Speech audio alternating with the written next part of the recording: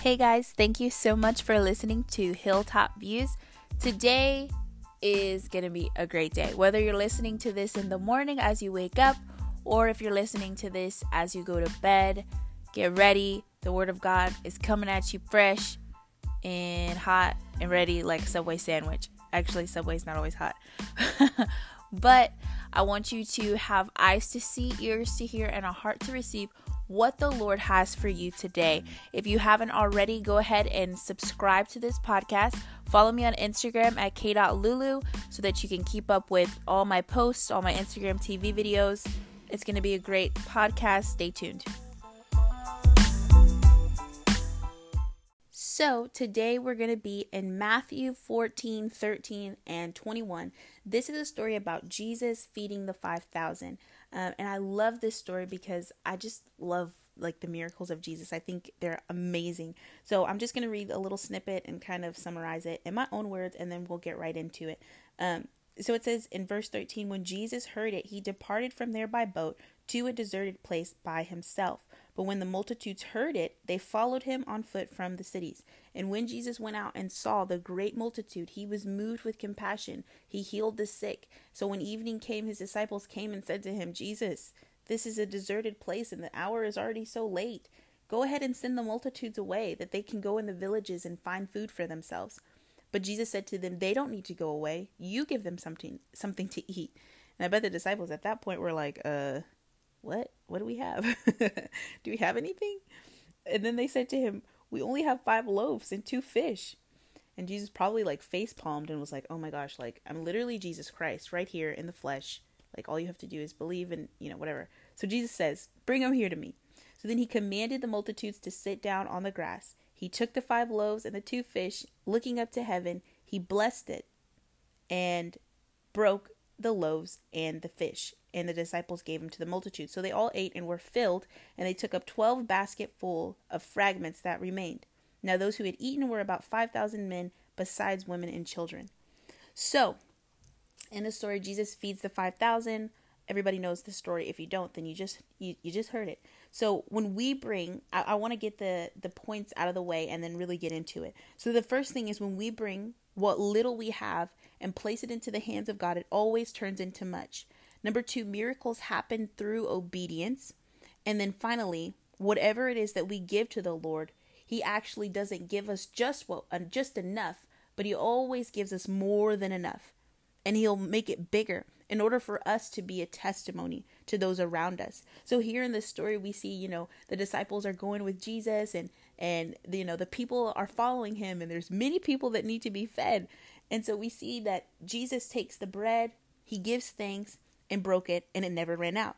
So what you may be seeing in your life, what you may be seeing in the natural may look like little. What you have, where you work, maybe you work a minimum wage job, you're getting paid $7, $8 an hour, $10 an hour. And you're like, Lord, maybe you have a dream in your heart that the Lord has placed on the inside of you doing something wild for the kingdom of God, something crazy in business or something amazing in ministry. But right now, all you see is that little in your hand that you get from your retail job or whatever job you work, your 9 to 5. But you have to understand that it doesn't matter what is in the natural. If the Lord has placed something on the inside of your heart, know that it will come to pass. It says that it is impossible in Hebrews, I think it's 13:8. It says it's impossible for God to lie. So whatever desires that he places on the inside of you, he will bring it to pass. But right now, in the place that you're at, you have to remain faithful with what you have in your hand. So maybe you only make, $500 a week or $500 every 2 weeks and $1,000 a month. You tithe off of that and put that little into the hands of the Lord and watch him multiply it. I dare you to take a step of faith. The next time you have an opportunity to give, take a step of faith and place the little that you have into the Lord's hand. And see what happens. You can never outgive God. God is a big God. You have to magnify your perspective on the Lord. Don't look at him as a small God. Don't look at him as a God of just enough. He is a God of more than enough. So the miracle that Jesus did wasn't even in him literally breaking the bread. It wasn't in Jesus literally breaking the bread. It wasn't in the disciples handing it out to the 5,000 people. It started in the faith that Jesus had in the Lord to make it come to pass. It was the faith that Jesus had in who he was in Christ, in the Lord, because he was Christ Jesus. But in our case, it's what faith do we have in Jesus that he will provide for us? It's not whenever the money comes. It's not whenever the business idea comes that the miracle begins to happen. It's the moment that we release our finances into the Lord's hands. It's the moment that we release what we have and place it into the hands of the Father. And so what do we get from that? That miracles start through obedience. So miracles begin when we take the step of faith. So God uses the resources that we have, like money, to bless us and to teach us the way of the kingdom. In other words, God's way of doing things. So we have to start somewhere. You may say, okay, so what? I have a little, but where do I start? With the tithe. In Malachi 3:10, it says, bring the tithe, the whole tithe, into the storehouse and see if the Lord won't pour out the windows of heaven and bless you beyond your amount, or beyond, so you have not enough room to contain it. So you start with the tithe. Give God the 10%, and then place an offering on top of it. 10% of what you have, and then an offering, whatever the Lord speaks to you to do.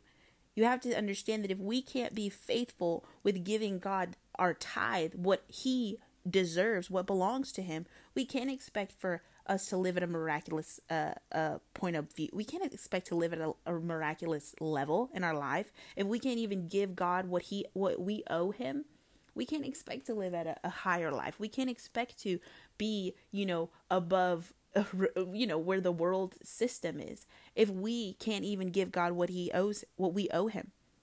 So we have to be obedient. We have to start with the tithe, and then we have to continuously give. How does a tree grow? How do apples begin to be produced? You plant the seed.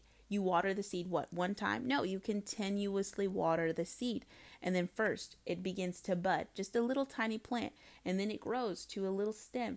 And then it grows to a full tree. And then the fruit is produced. And that's how it is in the kingdom of God. We have to sow a seed, yes, but we have to continuously water that seed with the word. And don't forget the seeds that you've planted. Don't just plant seeds and, just say, I just planted it and God didn't give it back to me. No, speak to that seed. Command a harvest from that seed. Command fruit to be produced from every single seed that you sowed. Don't let one seed fall to the ground.